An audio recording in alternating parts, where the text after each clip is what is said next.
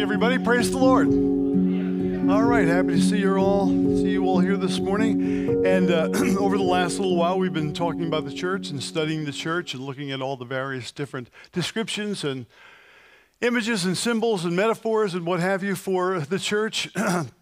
And so today we're going to be focused on the church as the bride of Christ. Okay, what a concept. What a symbol. What an image. You talk about rich. I have mentioned a number of times that I'm not a believer in extraterrestrials. Not a big thing to me one way or another, except that when you think about what the church is and what God has done for humanity, to have joined himself in covenant with us to such a degree that the only way that it can be symbolized or represented is to speak of the connection that we have as a bride is to her husband. It is the strongest, deepest possible relationship that exists on planet Earth, right? It is, and so with all that in mind, we're going to take a look here this morning and look at the church as the bride of Christ and hopefully kind of stir us up to realize who we are, what has been given to us. You know, in him, the Bible says we were chosen in him before the foundation of the world. So here's a text that we will get back to in a little while. Let me get a little drink here. And in the book of Revelation we read, "And I saw the holy city, New Jerusalem, coming down out of heaven from God, prepared as a bride, adorned for her husband." Let's take a minute and commit our time and our attention this morning to the Lord. Father God, we thank you for this place and for everybody that you've gathered here this morning. Thank you. You've got, everyone is here with purpose in your mind. You've led us to be gathered here and brought us all together. And Lord, I just pray that this word will have that kind of an impact, that it will stir us in the same way entering into a betrothal stirs the heart of a bride in our world. We see how all-encompassing, how completely consuming it is for a young woman who learns that she is now about to be married and all the preparation that goes into it and all of the joy and all of the excitement and everything. All of that is meant to be the experience that we have. All of it is representative of all that it means to now have been brought into this incredible identity that we are actually destined to be seated on the throne together, to rule together with you. Everything that you have, we are joint heirs with all of it, and we will be together with you forever in whatever you got in mind to do with the rest of this cosmos. Whatever plan you have, we're going to be on board with that whole thing. So I thank you today. I pray that will just really resonate and stir our hearts today and give us a greater vision of what the church is and who we are in you. So Lord God, we just pray, take over here this morning. Holy Spirit, have your way. Teach us, lead us, direct us, correct us, whatever we need today. And may Jesus be honored and glorified. And it's in his name we pray. And all of God's people said, Amen. All right.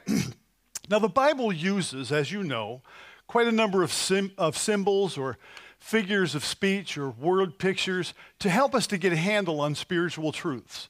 Spiritual truths that would probably take a whole lot of explanation if there wasn't some convenient picture or symbol that can be offered to kind of give us some clues as to what it means and how it functions and how it performs. There are a lot of similes. You remember the similes from your, or maybe you don't, I don't know, or maybe you never knew what a simile was, I don't know.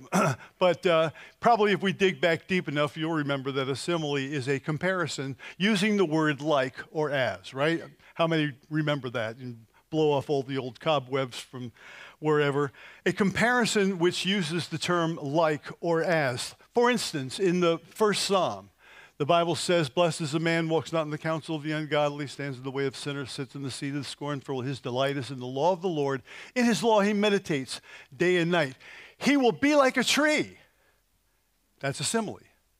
He will be like a tree that brings planted by rivers of water, that brings forth his fruit in season. His leaf also shall not wither, and whatsoever he does shall prosper. But that image, that symbol of a tree is what God wants us to think about. That's what it will be like for a person who places their attention, who allows the Word of God to become their meditation, okay? The thing that their go-to, all right? There's so many things in this world to think about, right? Tons of things to think about. Your job, your family, your responsibilities, all the cares and stuff that's part of your everyday life. But then there comes time in life when I can think about what I want to think about. And he says, blessed is the man who meditates day and night in the Word of God. He will be like a tree. When Paul writes to the people of Thessalonica, again, noting similes, when Paul writes to the people of Thessalonica, he's talking about the return of the Lord. And he uses a symbol there. He uses a simile to express it to us. He says, for you yourselves know full well that the day of the Lord will come just like a thief, right? Just like a thief in the night. So there are things that symbol connotes or describes or offers to us just based out of the symbol itself that will help us to understand that the Lord's coming will be kind of secret. It will be something that that will just happen at a time that we might not expect it. It will be sudden, and so he uses that simile. Throughout Matthew chapter 13, Jesus is teaching on the parables of the kingdom of God, and he says, the kingdom of heaven is like a treasure that is hidden in the field. Okay, so again, another simile. When we read about the angel, that when Mary and the women who go to the tomb, the first one's at the tomb, and they see an angel and says, his appearance was like lightning, and his clothes were white as snow. So all these different images are sent to be able to describe certain things. Jesus says to his followers, behold, I send you forth as sheep in the midst of wolves. Be ye therefore wise as serpents, and yet harmless as doves. So, and that one even contains not only a simile, but it also contains a metaphor as well. And metaphors, of course, are something where there's a comparison denoting one kind of object or an idea that's used in place of another to suggest a likeness or a similarity. So when Jesus is teaching in the 15th chapter of the Gospel of John, he says, I am the vine, you are the branches. There's a truth buried in that, right? If we think about, okay, what's beneath all that? Jesus obviously isn't saying that he's a vine, literally, nor is he saying that we are branches, literally, but he's saying something about what? The connection. That unless the connection, he uses the word, if you abide in me and my words abide in you, you'll ask what you desire and it'll be done for you. The whole idea is our drawing our life from the vine, right? We are the branches, but our real life comes from his life, which we draw from our connection with him. So I am the vine, you are the branches. Jesus uses lots of metaphors to help us to understand spiritual concepts. I am the light of the world. Okay, I am the good shepherd. I am the door. Over and over again, Jesus uses this figure of speech. He says to them, I am the bread of life. He who comes to me will not hunger. He who believes in me will never thirst. What does that mean? Well, it means that as we actually receive, as we consume Jesus and his presence through the Spirit, as we actually attach ourselves and partake of him as we would partake of food, right, with that same sense of significance and urgency and importance. As we partake of him, he says, I'm the bread of life. He that believes in me will never hunger and never thirst. In the Old Testament, we've got David saying, the Lord is my shepherd. Another one, okay? In Isaiah chapter 64, we read, but now, O Lord, you are our Father. We are the clay. You are the potter. That's a metaphor. And again, what is this supposed to be teaching us? Well, it's supposed to be teaching us that our lives are to be molded by his power, under his direction, by his guidance, for his purpose. If it's almost asked tongue-in-cheek. He says, does the piece of pottery ever say to the potter, hey, what'd you do making me like, why'd you make me like this, right? It doesn't work that way. The piece of pottery just becomes whatever the potter has designed to make it. And so when they're identifying this particular aspect of their relationship with God, he says, you are our Father, we are the clay. and you are our potter. All of us are a work of your hand. Jesus speaks to the church in the 5th chapter of Matthew, and he says, you are the salt of the earth. So again, all of these different symbols and metaphors that are used throughout. So we've talked, we've brought a number of them up in the course of time as we've gone through this study. We've certainly talked about the body of Christ, which is certainly a metaphor all by itself and teaches us a whole bunch of things. What does the body teach me about? Well, it talks about, obviously, we're all familiar with the body. We all understand the body has lots of different members and parts, and when they function together and they work together, then the body is functioning well and is doing what it's supposed to do. But if one part isn't working, all the rest of the body is suffering to some degree because one part is not efficiently doing its part. And the whole idea is that we as the church are, although we have different gifts, different ability, different talents, skills, what have you, we are all part of that same united effort that is grounded and centered in the Lord Jesus. And then all of us have a job. All of us have a function. Unless you're just going to be some kind of like a dead appendage, which you don't want to be, right? You want to figure out like, where can I get on board? How can I be involved in this whole thing? How can I use what God has given me to be a part? I would just love to be able to inspire that. That's really what's behind this entire preaching series. That to inspire this idea that if these metaphors that are given to us, let's say the church as a family, okay, what's that metaphor supposed to be all about? Well, it teaches us, we apply the things that we understand about family. It teaches us respect. It teaches us family likeness. There should be a family resemblance. If God is my father and Jesus is my brother, there should be some of that in me, right? And so all of these things have different aspects of learning for us. The body, I should be functioning somewhere. I should be doing whatever it is that God has called me to do. If the church ever got this, I'm telling you, if the church universal ever got a handle on this, and let me say this as well, because we really do have a lot of functioning people in this church. You know that?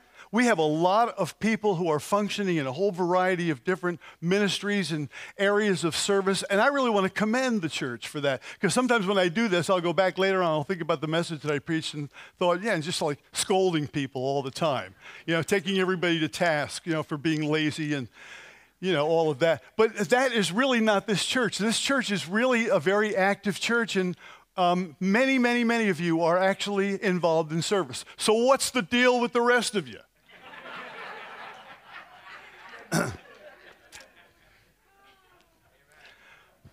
But I'm only doing my job, right? Anyway, but all of these things, the fact that we are the family of God, okay, the fact that we are the body of Christ, different members having different functions, but all working together and cognizant, working together harmoniously, cognizant of each part's difficulties. But of all these many varied similes and metaphors that we read about in Scripture that are given to us to speak to us about spiritual truth, perhaps none is more amazing than this identification that the Bible offers to us, to the church, in terms of our identification as the bride of Christ. Just think of the implications. Right? It means that we will be at the right hand forever and ever. So I don't think there are any extraterrestrials now, but I think there'll be some. I think there will be civilizations and projects that God is going to start. Hey, Steve, I want you to get over to that planet over there on the Phenomate cluster, because we're going to set up shop over there, and I want you to keep an eye on that whole project for a little while. Okay, yes, Lord. Boom, I'm out. I'm gone. I'm there. Right? And I think this is why God is building this body. It's not just so that everybody can kind of say in heaven and we can all sing Kumbaya together as we sit around the throne and play some harps and walk on clouds and all of that. No, it is that this is going to be a dynamic operation. This is going to be, like right now, think of it. God is solving the problem that needs to be solved in the universe so that the universe can then be free to move forward and to receive all of his creative activities. Right now, there's been a rebellion. This is kind of phase one. And in phase one, there's been like a great rebellion. It happened first in the angelic realm and the celestial realm. Then it came right down here. You read all about it in Genesis chapter 1 and Genesis chapter 2, actually, right? And Satan comes in and immediately he lures and ensnares Adam and Eve right into this whole rebellion. And we're living in the midst of all of this. And what God has done is through Christ, Jesus has exposed this and made it clear as to what this is all about to urge us to get out of that, to get out of that rebellious, independent mindset and to come and rejoin him in the kingdom of God. And so this whole phase is God putting down the only thing that could be an impediment to the ongoing success of everything that he wants to do.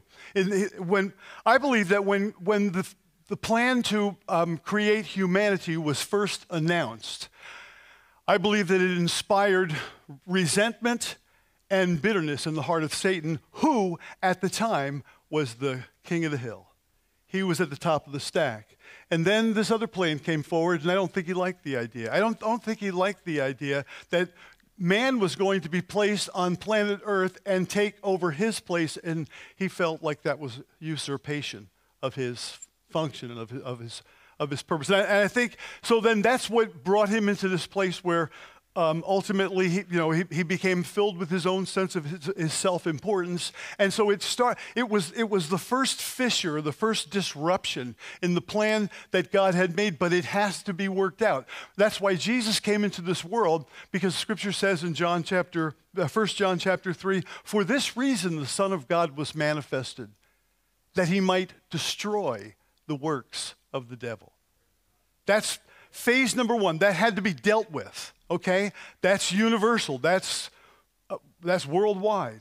But now that has been dealt with because Satan has been exposed as a fraud, as a cheat, as a liar, and everything that he would like to, when he comes to steal, kill, and destroy. Now the vigilant person, the wise person, the biblically informed person can actually know how the game is played, and we can actually play the game successfully, and we can be aware of the devices that the devil uses, which is exactly what Paul says. I don't want you to be ignorant of the devil's devices, but we get hip, we get turned on, we become aware of how the game is being played, and we also become aware as to how you win.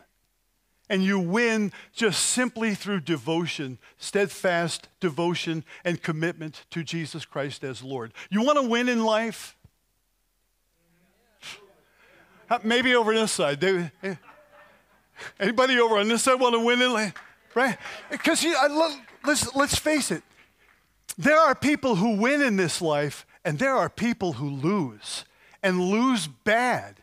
You can lose really bad in this life, and your life can become a nightmare, right? It happens every day to tons of people, and it's heartbreaking because it doesn't have to be that way. But just simply by gaining an understanding of who God is and who I now am as part of him and what it is that he expects from me in terms of my allegiance to all of this sets me up to be able to succeed.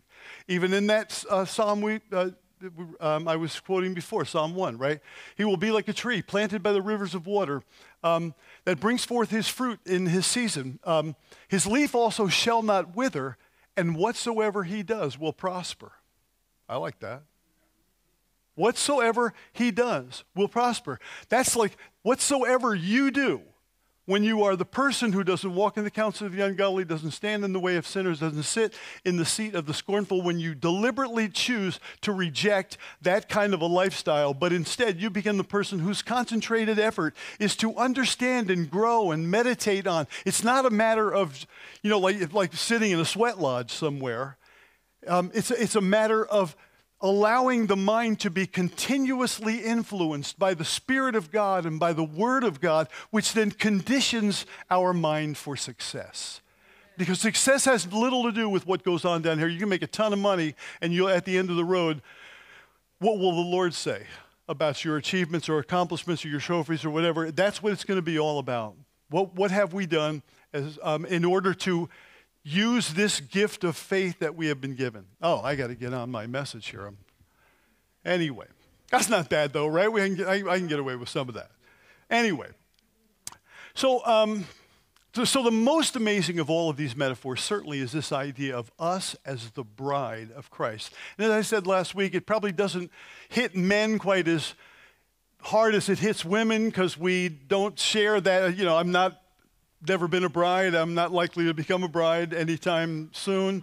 And it's just not part of the psychology of most men. It's just kind of a foreign thing. If men are looking forward to anything, it's the honeymoon, much more than that actual event of the marriage. Can I get a witness on that? Okay, good. There's a couple honest people out there. But anyway, when we ended this message last week, I brought a couple of verses of Scripture to bear. The first is found in 2 Corinthians 11. And again, these are references that point us in the direction of God's ultimate plan and purpose for who we are, for us. So he writes to the people in Corinth, and he says, "For I feel a divine jealousy for you." See, there are a lot of problems in this church in Corinth. Okay? And he was worried that they were getting distracted and that they were somehow losing the most important thing. That happens so easily. The most important thing is exactly what he gets to, a sincere and pure devotion to Christ, right? If there's anything that a man who is about to be married to his bride wants there to be between them, it is a sincere and pure devotion, right? He doesn't want to run around in the meantime until the wedding actually happens. No, he wants a sincere and pure devotion. And so that's what Paul is writing to encourage. He says, "I feel a divine jealousy for you since I betrothed you to one husband, to present you as a pure virgin to Christ. But I'm afraid that as the serpent deceived Eve by his cunning, your thoughts will be led astray from a sincere and pure devotion to Christ." So you can see that from Paul's point of view, he was presenting these people that were now coming to Christ. He was seeing them as this bride figure who is now to be prepared for the Lord when he returns. Then we looked at Ephesians chapter 5. And in Ephesians chapter 5, there is all this wonderful practical teaching about marriage.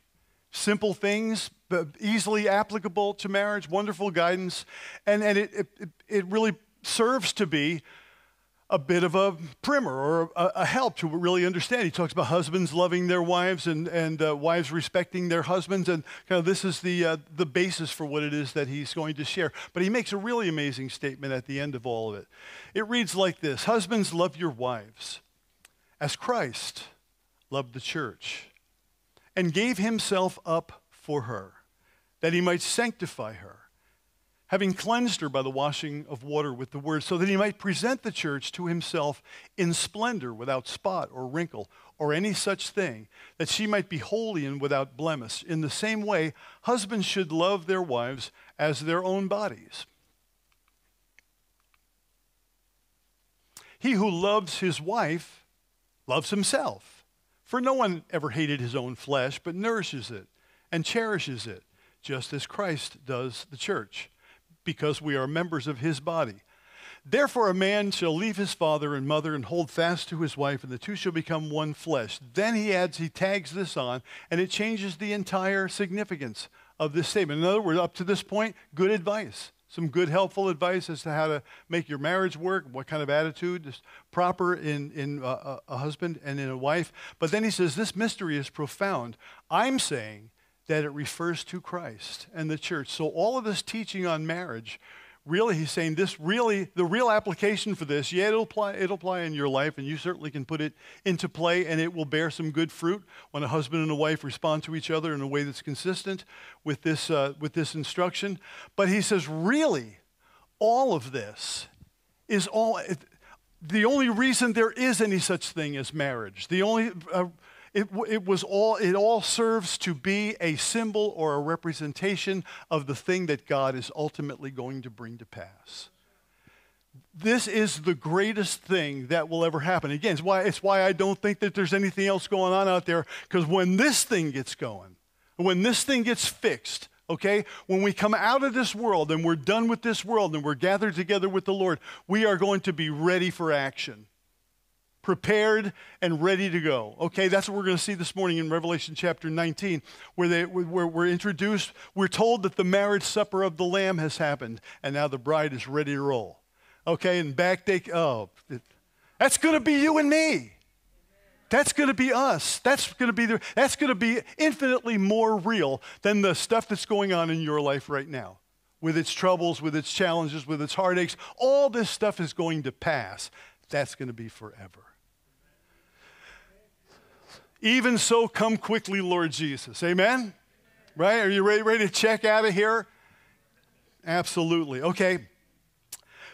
So what I thought was interesting as I got busy studying this concept and digging into sermons and listening to sermons and reading commentaries and going online and reading other people's reflections, it became very apparent quickly that there is a lot of strong opinion and there is considerable controversy that surrounds this whole idea of the bride of Christ. Okay?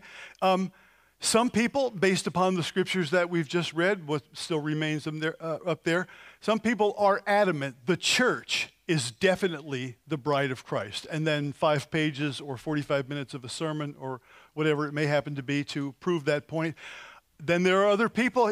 What you can do if you want to see something interesting is type in the search bar in Google, like, the church is the bride of Christ. Okay, you'll get all the people who love, all who are in favor of this idea of the church being the bride. But then if you turn it around and say the church is not the bride of Christ, then you're going to get a whole another group of people who will tell you, oh no, the church is definitely not.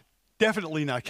No way the church can be the bride of Christ. Which doesn't help you a whole lot when you're trying to prepare a message and you'd like to just say something that's like straightforward and easy and something you can receive. And all of a sudden I'm in the middle of this whole controversy of, well, is the church Israel? Is it the New Testament church? Is it some elite group, special group out of like some special forces group that's part of the church that the Lord Jesus is building?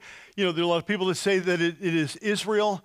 You know, if you recall last week when we were looking at the book of Hosea and that amazing story about how God says to him, go and marry a prostitute.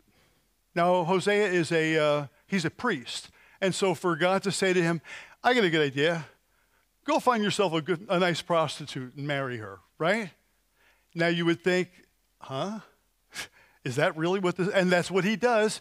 And then in the first chapter, she bears him children. And as she's bearing him children, God is giving them names. So the first son comes out and God says, call that guy Jezreel. Okay, Jezreel in Hebrew means to scatter, because he is basically putting Israel on notice. I am going to scatter you people, and you will be cast forth. And of course, this has been the history of the Jewish people, certainly for any time from, let's say, 598 BC all the way up to now. The Jewish people have just been a scattered people until 1948, when they were again given their homeland again by UN charter, which is a miracle. Right, which is something that no one would have ever thought would have ever come to pass. But anyway, the first kid is called Jezreel. And then she gets pregnant again after she weans Jezreel. Then she gets pregnant again, and when the baby is born, God says, I got a good name for that guy. Call that, I think it's a female. Call that little one Not My People. Aren't you glad that God didn't tell your mother to name you that? You know? Funny joke just ran through my mind, but... might not be a church joke. I don't know. Anyway, and then she has a third child, and the third child is named No Mercy. And so there in like 4 or 5 verses, God has basically said to the people of Israel, I am not going to have mercy on you. You are not my people. I am separating from you, and I'm going to scatter you all over the face of the earth. Right? Not the kind of news that you want to hear. And then... But what's really amazing is that in the very next verse, right after all of this, again, God's compassionate nature, his loving nature, his faithful nature, his steadfast nature kicks in, and he speaks immediately. Do I have that here? Yeah. And he begins once again to extend covenant love, because he calls Israel in a number of different places his wife, his bride.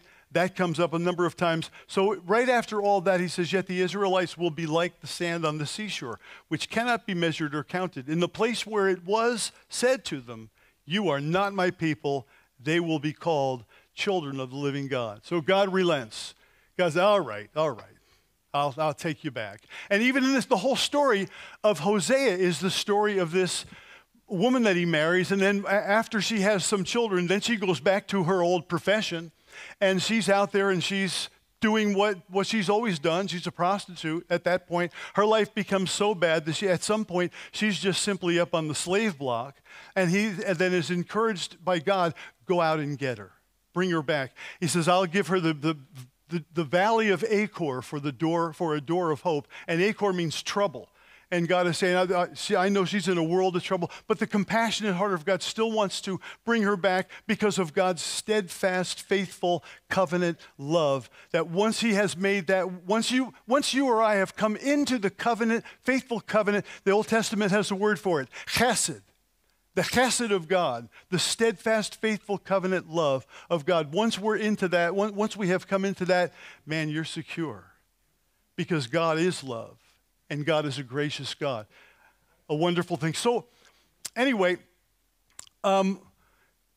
this is one of the reasons why there's just no time, let's say, to go through all the reasons why some people think it's Israel, some people think it's the church, some people this and that, some people think it's a portion of the redeemed. But then, as if that was not enough to give us a few things to think about and ponder and question and wonder about, then we come into this. So here's the book of Revelation, chapter 19. Then I heard what sounded like a great multitude, like the roar of rushing waters, and like loud peals of thunder, shouting, Hallelujah! For our Lord God Almighty reigns. Let us rejoice and be glad and give him glory. For the wedding of the Lamb has come, and his bride has made herself ready. Fine linen, bright and clean, was given her to wear. Fine linen stands for the righteous acts of God's holy people. Then the angel said to me, write this. Blessed are those who are invited to the wedding supper of the Lamb. And then he added, these are the true words of God. So here in Revelation chapter 19, we are actually allowed a sneak peek into the marriage feast of the Lamb. This is the ultimate moment that everything has been directed toward. Okay? This is the time when the bride that has carefully been prepared now has made herself ready, Scripture says, and she is then presented to Christ Jesus. We are then presented to Christ Jesus to be his eternal partner, his eternal consort. And then whatever he's got going down the road, we will be a part of all of that. So once this happens, all right, Christ Jesus now has been joined together with his faithful bride, and together we ride forth in victory. We come back to this earth to establish God's kingdom. Jesus is pictured seated on a white horse. We are following right behind the armies of the Lord. It's even, I think did I actually go through that? Yes. Okay. And this is what it is said of us. It says, and the armies of heaven, arrayed in fine linen, white and pure. So it's a reference back to what immediately came before that. We're following him on white horses. These go forth together to finish off those who have opposed God. They capture the beast. They capture the false prophet. The two. What I'm driving at, and what I think Revelation 19 is driving at, is that this is when the project will ultimately reach its completion. It won't be done until we are on board to be part of it. And then we will return to earth with the Lord Jesus, and then that will be the final put down of all of this rebellion and all of the opposition to God. That's something to look forward to.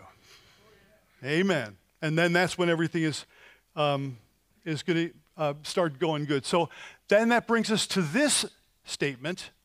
So we've just read that the marriage supper happens in Revelation 19. Then we get to Revelation 21, and we read this.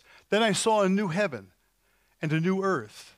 For the first heaven and the first earth had passed away, and the sea was no more. And I saw the holy city, New Jerusalem, coming down out of heaven from God, prepared as a bride adorned for her husband. And I heard a loud voice from the throne saying, behold, the dwelling place of God is with man. He will dwell with them, and they will be his people. And God himself will be with them as their God. And then, so now we get a whole other identity. This is not Israel. This is not the church. This is a city. And this city, actually, just shortly here, we'll look at this verse. This kind of goes, this companion verse right along with it. It says, then came one of the seven angels, this is Revelation 21 again, who had the seven bowls full of the seven last plagues and spoke to me saying, come, I will show you the bride, the wife of the Lamb. Okay, so this ought to give us a pretty good clue as to this figure, the bride of Christ. I will show you the bride, the wife of the Lamb. And he carried me away in the Spirit to a great high mountain and showed me the holy city of Jerusalem, coming down out of heaven from God, having the glory of God. Okay, so how do we put all these pieces together? Here we have the Old Testament Israel, and so many would say that's definitely where the bride is. New Testament church, many would say that's where the bride is. And then we come up to this picture, and it turns out that it's a city. What can this possibly mean? Well, if you'll recall, a number of weeks ago, we talked about this city of New Jerusalem. And I told you that it's, if you take the numbers of the measurements, because it's measured right there, and then what do they call that? I only do it 60 times a week. Conversion factors. If you take the conversion factor and you do the conversion from either stadia or furlongs or other things that we have no idea what it actually is, and turn it into feet and inches and yards and miles and things that we can relate to, the thing turns out to be 1,500 miles cubic. In other words, it is meant to be spectacular. It is meant to be something that is almost unimaginably spectacular. Right? A city that is 1,500 miles cubic, so it would take up half of the United States of America. It'd go out to the Mississippi River from Florida to Maine. This giant city, and it'll be that tall. And so the point is that this city kind of embodies everything. Because what is a city without people? Right? Surely Jesus isn't going to be marrying brick and mortar. That can't be the point. But the city really is identified with its people. This happens often in Scripture. If you think of a city like Sodom and Gomorrah, or two cities like Sodom and Gomorrah. I feel like Joe Biden, Get that off me. A city like Sodom and Gomorrah. Now, Sodom and Gomorrah was a couple of cities that were in the area today, which is the Dead Sea. Sodom and Gomorrah, obviously the cities are associated with licentiousness and sexuality, immorality, sexuality that is prohibited by God. But it isn't the city that's doing that. It's the people in the city, and the city itself is condemned, and then the city itself is destroyed because the people itself within it are wicked and are unrepentant about that. So the city, if you think of another city, would be something like Babylon. Okay, Babylon as a city is mentioned in Scripture over and over, numerous times. And every time that it is mentioned, it stands for this kind of proud, arrogant grouping of humanity that thumb their nose to God and decide that we can do it on our own. We don't need you. That's what Babylon represents in Scripture. So, to try to put all of this together, this city, this holy city of New Jerusalem is really, it's real, I believe. It's literally real, but it is also symbolic of the place where this bride is going to live. And this bride, I believe, is going to be all of the redeemed people forever, everybody who has come to become part of the family of God, the body of Christ. Everybody will, and this is the city where we will then live. Where we will, as immortals, we will have, in other words, as people who have already died and now are alive to God forever and have returned with Jesus to put down the rebellion of his adversaries, we'll come back with that. This will be the place where we will live. This will be the city of our habitation, and it is really going to be something special. Okay? So it's all of this. It is the fact that it has to do with all of these various different aspects of our relationship with God. But this thing is typified as being like the ultimate thing. Nothing more extraordinary could really be imagined.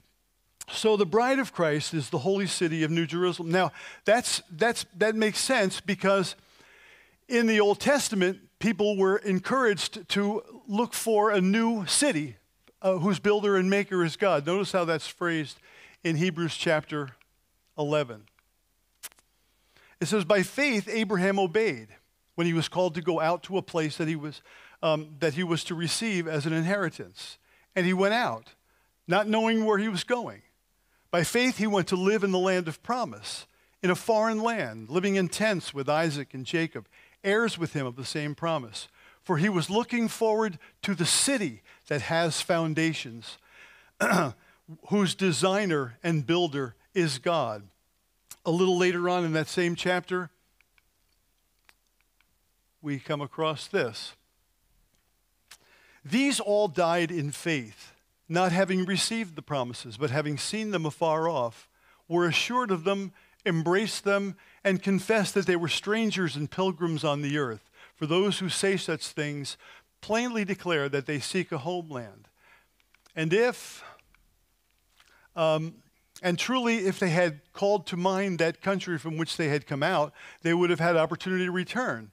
But now they desire a better, that is, a heavenly country. Therefore, God is not ashamed to be called their God, and he has prepared a city for them. So this whole city is kind of part and parcel with the community, with the family, with the body, with this whole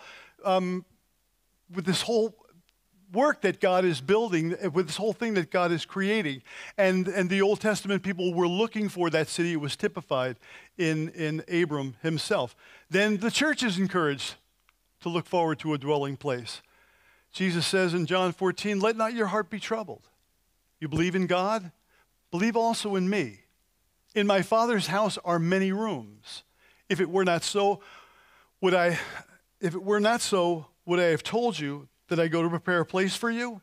And if I go to prepare a place for you, I will come again and will take you to myself, that where I am, there you may be also. So every Christian is promised a dwelling place, right? Don't let your heart be troubled. In my Father's house there are many. King James, I think, even uses the word mansions. In my Father's house there are many mansions. No, most modern translations don't use that. There are many dwelling places. There are many rooms. But the whole idea that there is a place that Jesus is now preparing, I think this is probably it. This new Jerusalem, which then we will inhabit as part of his, it'll be our house. Cool idea. Okay, and then finally, every believer is promised a city. Here's a statement from Revelation chapter 3 from the Philadelphia church. It says, the one who conquers, I will make him a pillar in the temple of my God. Never shall he go out of it. And I will write on him the name of my God and the name of the city of my God, the New Jerusalem, which comes down from my God out of heaven, and my own new name, and my own new name. He who has an ear, let him hear what the Spirit says to the churches. So all of these images are here to teach us important things about our relationship to God. In terms of the family, the importance of honor and respect and deference and obedience, and the idea of having a family resemblance to Christ and to the Father. Okay, the body speaks of the functionality of each of us and all of us doing our part to be able to contribute. But this metaphor has a whole nother level of implications for us. It certainly speaks to us of love. Okay, the fact that we are being called the bride of Christ absolutely speaks to us about the fact that we are loved. Okay, no one would use a metaphor like this if love and anticipation and faithfulness and all of those things that exist between lovers who are then about to embrace one another in a lifetime covenant of marriage, right? All of those things are part of this whole thing, so we are loved. It certainly speaks to us of anticipation. It speaks to us of joy, of the joy of a wedding that is to be forthcoming. It speaks to us of preparation, of intimacy. All kinds of concepts are derived out of this. And that is probably the one thing that I feel to leave you with this morning is this idea of, again, last week I kind of joked about it, but we were talking about this whole process of preparation that brides get into once the question has been popped and once the wedding has been fixed and the date's going to happen. It's like, okay, stand aside because everything is going to be shaken until we get this whole project figured out, right? And in the same way, that should be the same attitude that characterizes us now, that we are preparing now for the return of the Lord Jesus. Scripture says everybody who has this hope in themselves purifies themselves even as he is pure. right? So it is on us that in light, as I was thinking of the verse in Peter, seeing that all these things shall be dissolved, right? He's talking about how this whole planet will melt with fervent heat. And then he goes on to say, seeing that all these things will be dissolved, what sort of persons should we be? With all godliness, in all holiness, and in all uprightness, right? That our lives need to be tweaked constantly, that there's constantly a preparation that's going on in us that is wanting to be prepared for the Lord when he comes. You know that whole passage of the 5 wise and 5 foolish virgins, right? And the bridegroom is away and they go out, but some of them forgot to take and put any oil in their lamp. And so they're out and they're waiting. All of a sudden the call goes out, the bridegroom is here. And the ones that don't have any oil in their lamp, and of course, what does that speak of? Like having what you need, getting yourself ready, being prepared, like digging in. The oil is kind of like typological of the Holy Spirit, and having that kind of intimate personal connection with the Holy Spirit. That's the oil that they had in their vessels. But some didn't have any oil. In other words, their relationship was, they were dry. They just didn't have anything, and so they missed out on when the bridegroom came. And that's our function now in this world, is to prepare ourselves so that everything that we're thinking about, it doesn't mean you quit your job or you do anything different. It just means that everything that's happening in life is to be viewed through this prism, is to be seen through this particular screen. Even we were studying in the men's Bible study not so long ago, the book of Romans, and we got to chapter 5, and it says something really interesting. It says, therefore, since we have been justified by faith in Jesus Christ, therefore, since we have been justified by faith in Jesus Christ, we have peace with God, through whom also we have access into this grace in which we now stand, and we rejoice in hope of the glory of God. Did it make sense of all that? Yeah, seeing that we have been justified by faith, we have peace with God, through whom we also have access into this grace in which we stand. And we rejoice in the hope of the glory of God. And what he's saying is like, okay, God has brought us in, graciously furnished us the place to be. We now have peace with God.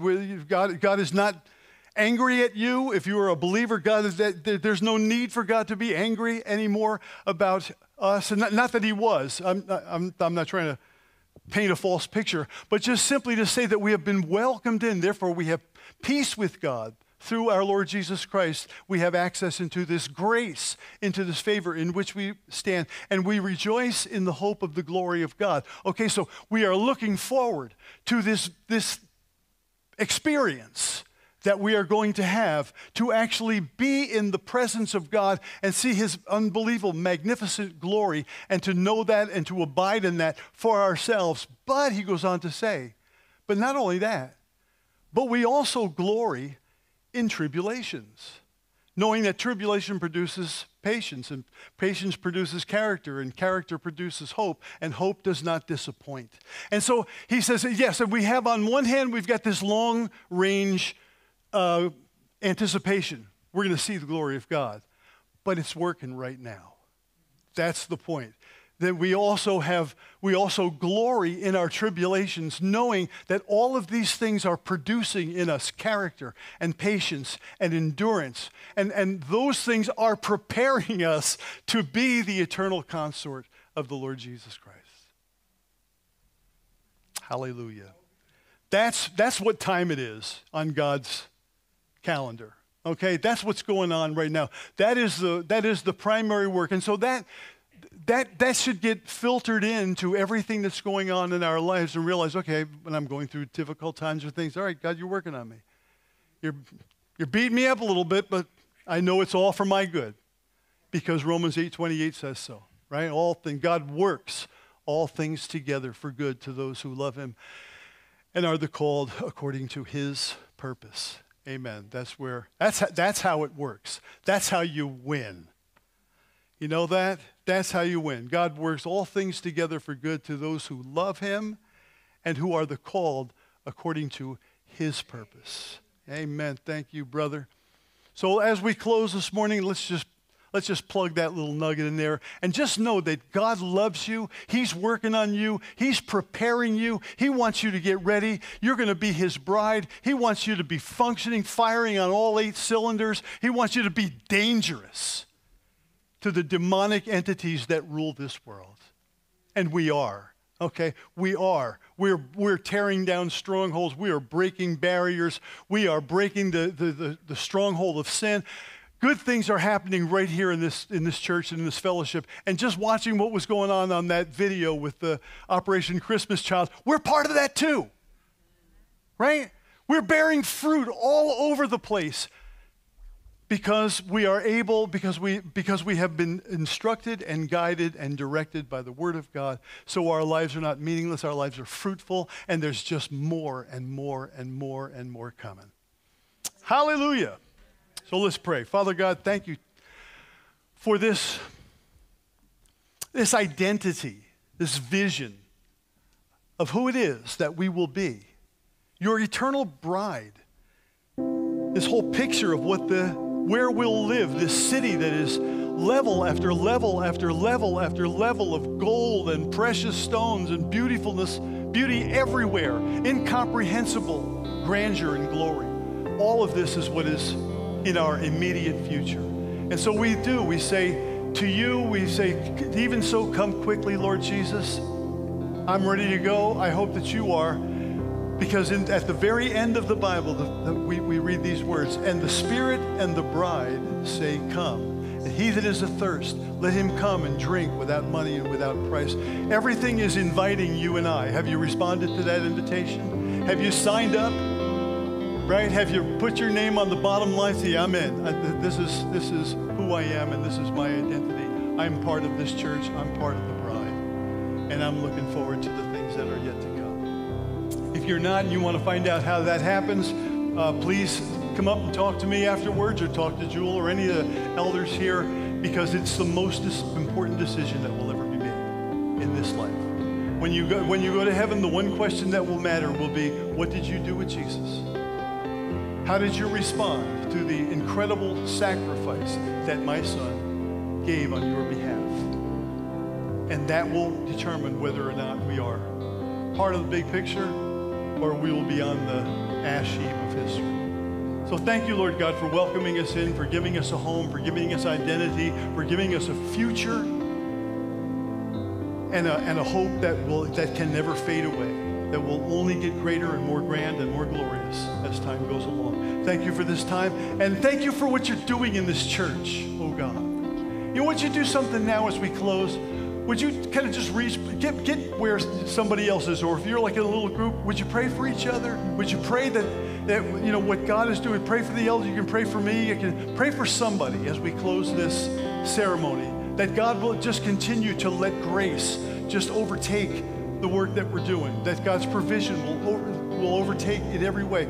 I am thrilled, honestly, about what God is doing and how he's building this whole thing, and kind of foundation that he's laid here, and the quality, I believe, of the work that has been established.